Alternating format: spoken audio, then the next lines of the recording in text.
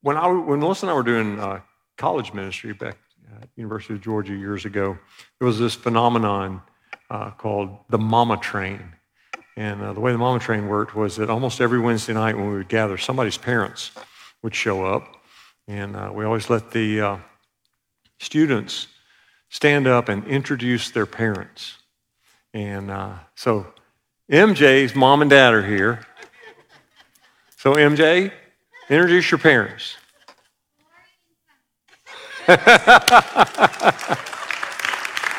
All right, so maybe we'll just start a brand new Mama Train. And the good thing about the Mama Train is dads can come too. And so we're thrilled to have you guys, and glad that you're here. And awesome. All right, we've been going through a series on the stones, the river stones that God gave us when we first started years ago. And this is week 3. We're going to kind of finish up the original 12 stones today. And I'm going to read again from Joshua chapter 4, just to remind you of the story. So Joshua has led the people. He's leading them into the promised land, leads them through. God separates the Jordan. They cross over into the promised land, and then God tells them, go back in to the riverbank, send 12 guys in there to get some stones. And this is the way it goes. When the whole nation had finished crossing the Jordan, the Lord said to Joshua, choose 12 men from among the people, one from each tribe, and tell them to take up 12 stones from the middle of the Jordan, from right where the priests are standing, and carry them over with you and put them down at the place where you stay tonight.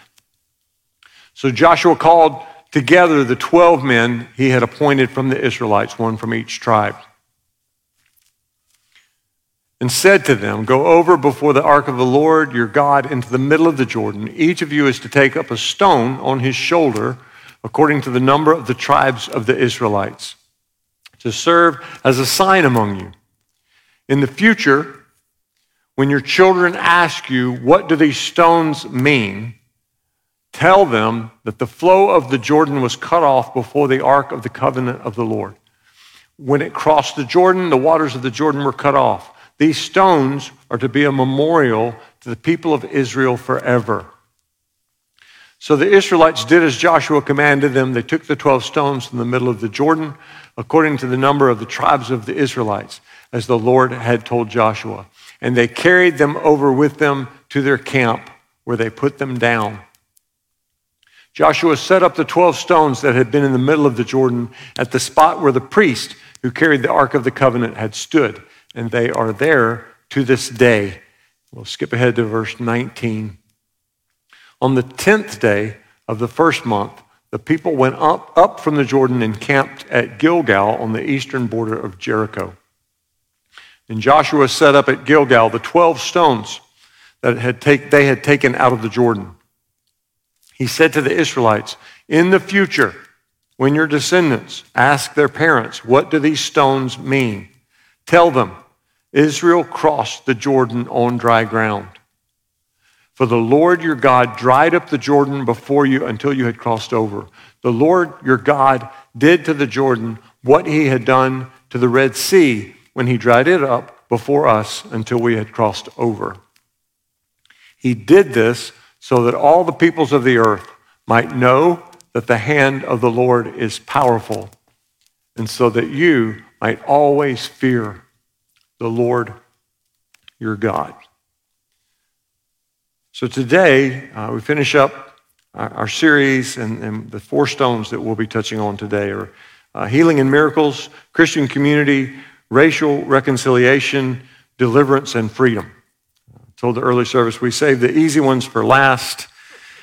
So let's pray, and then we'll jump into this. Jesus, thank you for who you are. Thank you for the way you lead us. Thank you for the way you love us. Thank you for the way that you speak into our hearts and into our lives. And Lord, as always, we need to hear from you. And so we ask that you would open our ears, give us ears to hear what you have to say. Open our hearts, Lord, to receive what you have for us today. We need you, and we want you. In Jesus' name, amen. Amen. So in the Joshua story, the primary characteristic that the stones are used to remind the people of is the power of God. That's the primary thing. The stones are to remind the people of how God has powerfully and miraculously worked. I'll read again verse 24. He did this so that all the peoples of the earth might know that the hand of the Lord is powerful, and so that you might always fear the Lord your God. And so as we begin to talk about stones, and we're pointing to stones, and we realize that God had told Joshua to set these stones up, so when generations to come ask the question, what do these stones mean? We have to ask ourselves, what do the stones mean for us? What do we want to point the next generation to? What do we want them to believe about God? Do we want them to believe that we serve a God who has lost his power? Do we want to teach them that the God of today no longer does miracles? He no longer does miraculous healing. Is that what we want to teach? There are some, and in fact, there are many who have chosen that path. And they choose that path because it's an easy path. Sometimes we pray and the thing that we ask for doesn't happen. Sometimes we ask for a miracle and it doesn't come. Sometimes we pray for healing and we don't experience healing in the time or in the way that we wanted it. And rather than have to try to explain why we didn't get what we wanted, maybe it would just be easier to say, well, God just doesn't do that today. Is that what we want to do? Is that what we want to hand our children? Do we want to teach the next generation that we follow a God who has lost his power or lost his desire or lost his willingness? Because those are our options. If God doesn't heal today, if there are no miracles for today, then one of the following things is true. Either God is unwilling, he is uninterested, or he is unable. Healing and miracles are a pretty big part of who we are. Because healing and miracles have always been a part of God's story. Healing and miracles were a pretty big part of what Jesus did on the earth. As Jesus traveled from city to city and town to town, village to village, healing and miracles followed him. Jesus says, "Come follow me." Okay? So if we're going to follow Jesus, then we need to know what he knew, we need to have what he had, and we need to do what he did. What did he know? One of the greatest things that Jesus offers to us is the identity that he has in the Father. Jesus knew who he was. He knew who he was. And one of the reasons he knew who he was is because when he was baptized, the heavens opened and the Father literally yelled from heaven in a loud voice, "This is my son, I love him, he pleases me." Wouldn't you love to hear that? You just did. You just did. Because Jesus came to communicate to us this same message, that we have the opportunity by putting our faith and our trust in him to have that same message spoken over us, to have our identity grounded and rooted in the same thing that was spoken over Jesus. This is my son. This is my daughter. I love him. I love her. They please me. You please me. You make me happy. All of us long to hear that. We'd love to hear it from our earthly parents. How much more from our Father in heaven, the one who knows us? He knows us at our worst. He knows us at our best. He knows us better than our parents. He knows us better than our spouses. He knows us better than our kids. He knows us completely and fully from start to finish, the good, the bad, and everything in between. And he absolutely is wildly in love with us. And he declares this over us. This is the identity that he wants to speak over us. You are my son. You are my daughter. Jesus walked in this identity. He wants us to follow him in that, knowing what he knew. He wants us to have what he has. When Jesus was baptized, heavens opened, Father speaks, and then the Spirit, the Holy Spirit in the form of a dove, lands on Jesus, rests on him. Right after that, it says he was led by the Spirit into the wilderness, stays there 40 days, 40 nights fasting, and then he comes back. It says he came out of the wilderness in the power of the Spirit. And Jesus ministered for 3 years in the power of the Spirit, and he wants us to have what he has. The same Spirit. The Bible says the same Spirit that raised Jesus from the dead lives in you. You have what he has. He wants you to know what he has. He wants you to have what he has. And he wants you to do what he did. And so if we follow him, then it would make sense that healing and miracles would follow us. That's his call. That's his call. Second stone we're going to look at today is Christian community. The church has always been a body. The church has always been about that. Something that is more a group or a family than an individual thing. We kind of invented, I'm not sure, but I think the American church invented the individual thing. We like that just you and me, Jesus thing, but that's really not what he communicated so much. He was more about community and family and groups of people coming together and believing together and loving each other and doing ministry together. The church, as you look at it in the book of Acts, as the church is birthed, it's a community of faith. It's very community driven. They took care of each other. They took care of each other. They also learned together. They learned together. They prayed and worshiped together. And they walked out God's mission together. Sometimes you don't really realize the value of something until you lose it, until it's taken away from you. Now, I'm convinced that Christian community is one of the most important aspects of our life in Christ. And it seemed to me, even before COVID, that our value for Christian community was waning. It was waning, and we were being careless. We were being careless with what we had. We felt like our relationship, just you and me, Jesus, was strong enough. And because of that, many of us were becoming careless about community. And we weren't as intentional when it came to community as maybe we had been in the past. And then as this value for community was waning, COVID hit. And the thing that had been just waning suddenly was completely stolen. And we find ourselves today in many places at a crisis point. At a crisis point when it comes to community, because many have lost their value for Christian community. Many others have realized that they never really had value for community, and others are afraid of community. And so what we find as a result of that is a culture that's isolated and alone. We need Jesus, y'all. But you know what else? We need Jesus together.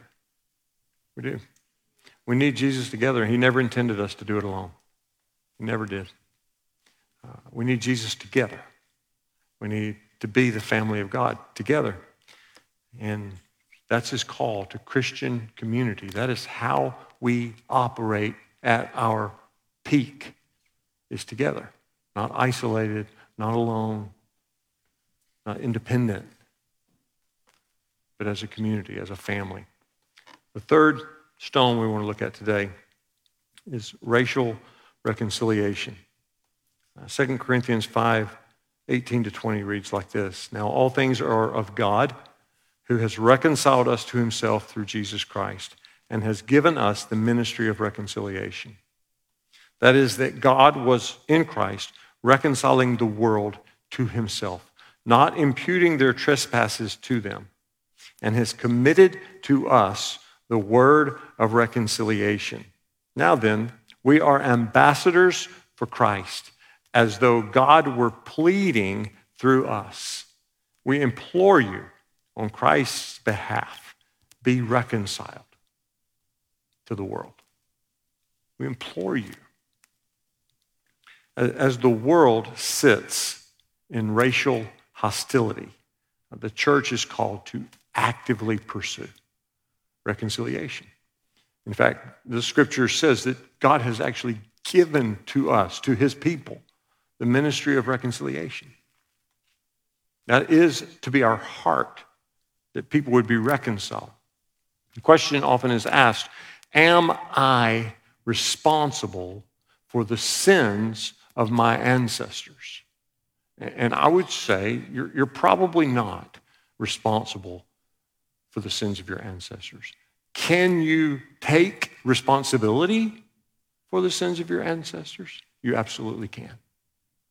You absolutely can. And if you care about reconciliation, you absolutely will.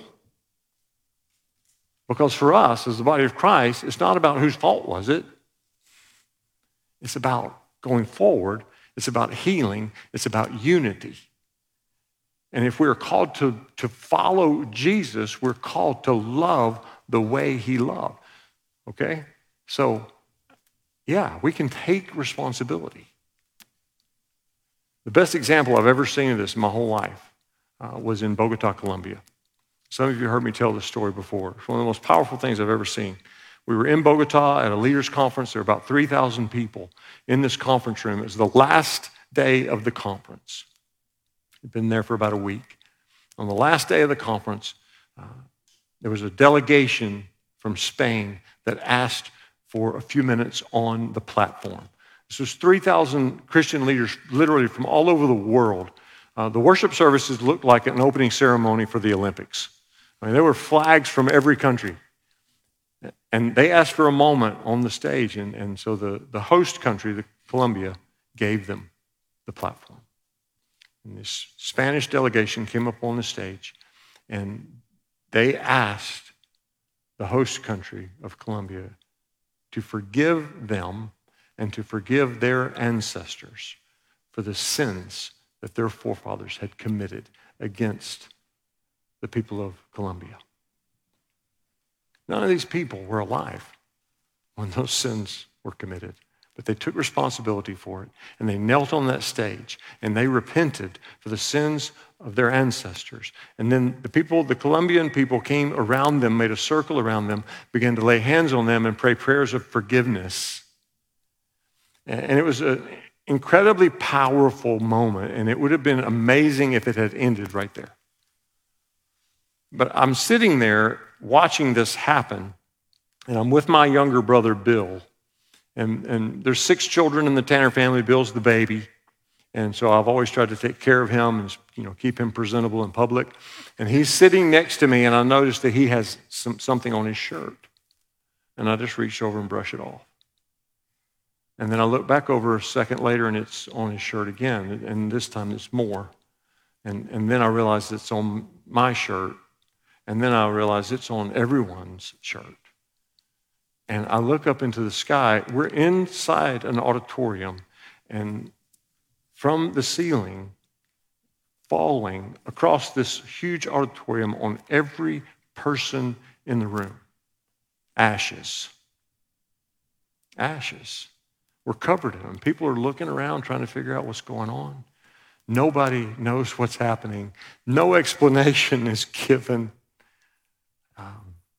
And as we get up to leave, I turn. Martin Eiswander happened to be sitting behind me. And it's just a general rule of thumb. When you have a question you don't know the answer to, you look for Mark. So I looked back at Mark, and I said, what just happened? And Mark said, in the Bible, repentance is represented by ashes. They repented. God provided the ash. It was a supernatural act. You know why God did that? Because he loves repentance. You know why he loves repentance? Because it leads to reconciliation.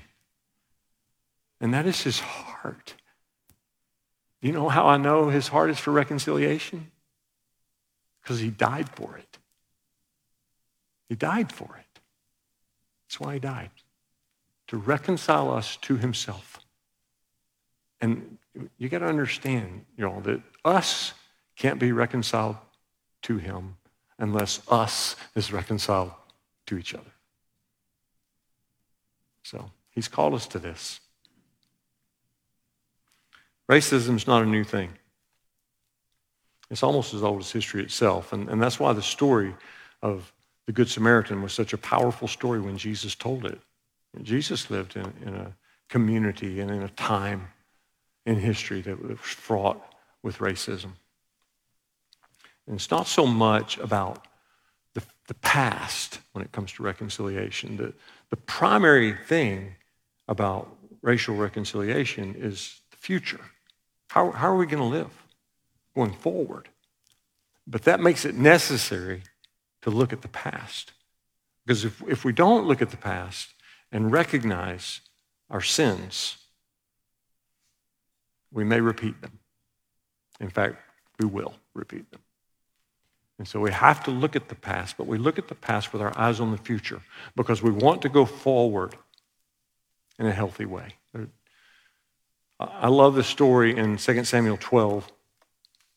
The prophet Nathan comes to David, the king, with a story about a man. He comes with him with a story about a man, and he tells the story about this man. And as he tells the story, David's anger is just rising up and rising up and rising up. And at the end of the story, David is so fraught with anger that he's ready. He tells Nathan, this man has to die. This man's sin is so evil, he has to die. And he is just at the height of anger over the sin of this man until he realizes, until Nathan points out to David that the man in the story is actually David. Actually David. Because you see, David is like us. We hate our sin when we see it in someone else. We hate our sin when we see it in someone else. Sometimes we're blind to it or maybe even comfortable with it when we see it in ourselves. The last stone that we want to talk about today is deliverance and freedom. If you read through the pages of the Gospels, you'll notice quickly that one of the key elements of Jesus' ministry was deliverance. Jesus set about to bring freedom to prisoners and release to captives. And any theology that is void of supernatural deliverance actually sets people up to live in bondage. If you don't believe in deliverance, then you just set people up to be slaves forever, to sin and to strongholds of the enemy. There's a story, I love this story in Mark chapter 5. Jesus is coming down off the mountain. He encounters a man who's demonized, and Jesus asks him what his name is, and he says, "My name is Legion," because there are a whole bunch of us in here. And long story short, Jesus delivers this man. He casts the demons out of the man. And the demons ask Jesus, to have mercy on them, to not destroy them. And Jesus agrees to send them into a herd of pigs. And they send them into the pigs. The pigs run down a hill into the lake, and they drown. And the people are angry. The people of the town. They're angry at Jesus for doing that. Now, how could you do such a cruel thing to those pigs?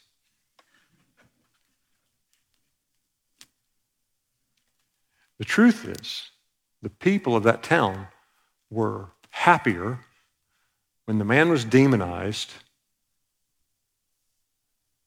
The pigs were happy, and Jesus was somewhere else.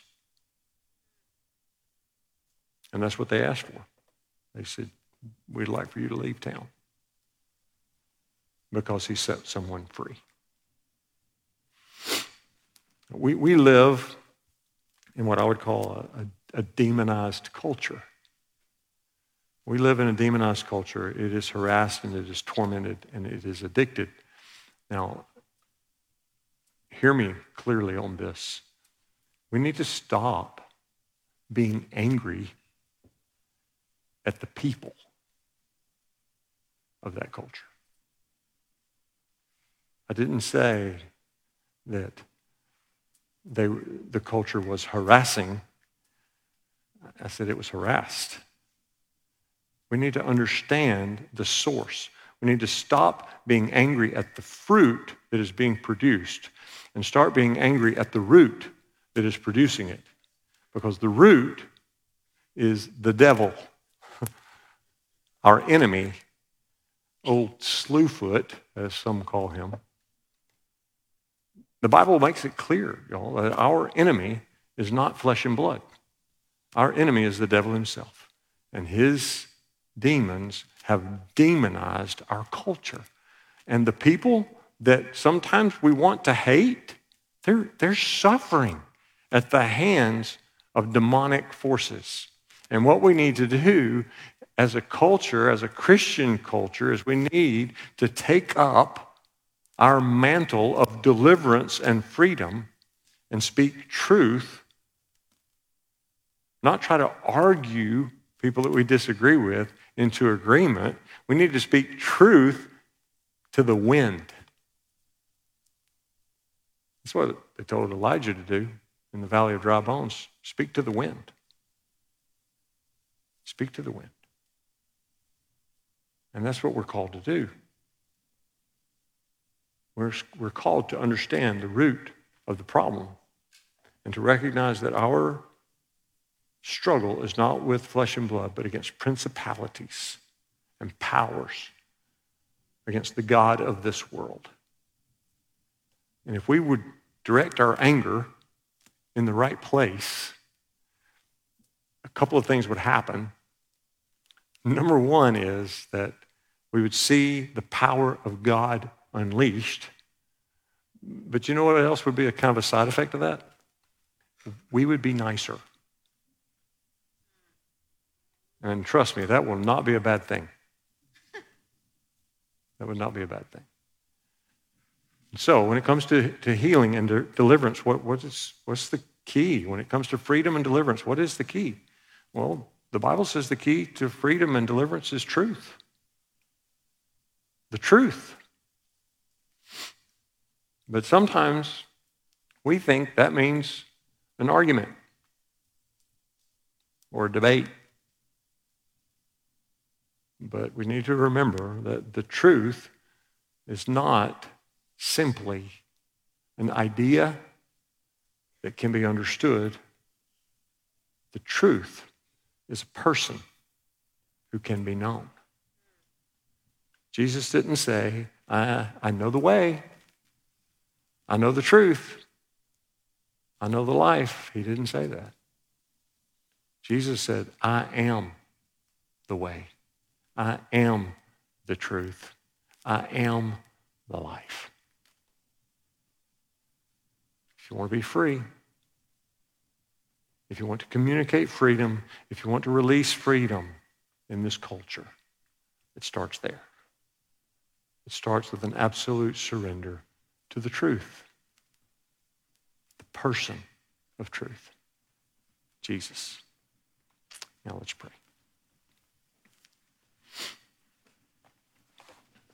Lord, there's so much. There's so much before us. There's so much in our culture that challenges us.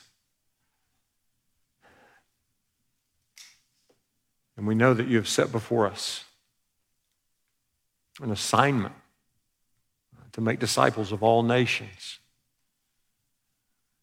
And we absolutely cannot do it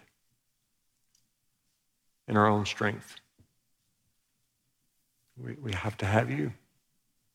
We cannot do this without your power. We cannot do what we have been called to do without your Spirit in us.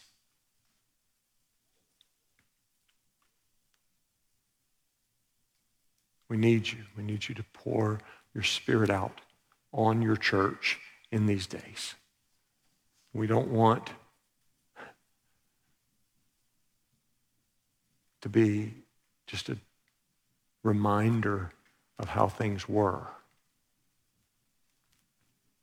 We want the present reality of your presence and power. Glorify yourself. Glorify yourself through your church. In Jesus' name. Amen. We're going to have some ministry time in a minute. Before we do that, I want to invite Tom Fraley. Tom and Leanne are here. They've been with us all week. It's been great for us. They're just our best friends. We love being with them. Pardon me? Oh, they're from Scotland. They're not from Scotland, but they've been in Scotland for 13 years. Come on up here, Tom. Pastor in a church in Edinburgh. And Tom told me this morning he felt like they had a word for Riverstone, and so he shared at the early service, so go for it. We have experienced the pandemic in Scotland just like you have, but our restrictions have been quite a bit more, really. We went for over a year not being able to meet together as a church. No one was allowed to go into anyone's home. And so fellowship was zero, except if you wanted to do that on Zoom. We weren't allowed from Christmas until April. We couldn't even drive 5 miles from our home. That was the limit. And just not being in a live worship service, I don't know what I was expecting, but Friday night we came, and it was the first time we'd been in that kind of environment for a year and a half almost, where there was a live worship leader and we were able to sing. We haven't been able to sing. And I'm just coming to the Lord, I'm here. But I could tell I was empty. I didn't want to be empty. I knew the Lord's not mad at me, but just my circumstances have been such that I've been cut off in a way, or, I'm just empty. I didn't really tell Leanne all of that, but the next day she said, I feel like the Lord's spoken something to me, and she brought to mind that passage in 2 Kings chapter 4 where the widow comes and says, my sons are about to be sold into slavery because I don't have enough money to pay them. And Elisha said, I want you to go out and have your sons go out and get all the empty vessels that they can find and bring them in. And then begin to fill them with oil. And they did that. And when they completely filled all the vessels that were empty, then he said, you can go and take that now and sell it, and your sons won't be sold into slavery. And Leanne, the thing that she pointed out, or that the Lord was highlighting, was that the whole key, in one way, to that miracle were empty vessels, just being empty. And it's not like I wanted to be empty. I just was. And I don't know that I really fully recognize it. Maybe you feel the same kind of way, but you don't have to feel even guilty about that. Even if you've been part of the problem, we usually are part of the problem. But that's what grace is all about. That's why Jesus came and hung on the cross, because we can't do it in ourselves. And so he's saying, just place yourself strategically before me. You're empty, but I'll come and fill you. We can't fill ourselves. We can't heal ourselves. All we just have to do is bring our empty selves before him and let him fill us. Now, if you're running over and your fountain is overflowing, your responsibility is go out and collect empty vessels. Bring them to Jesus. Bring people who are empty, bring them to him. Fill the house and fills Jesus. We've all got a part to play. So whatever you need today, if you need to be filled in whatever way, he's here to do a miracle. If we'll just open up and let him do that. All right, Tom. Thank you, Lord. Thank you, Lord.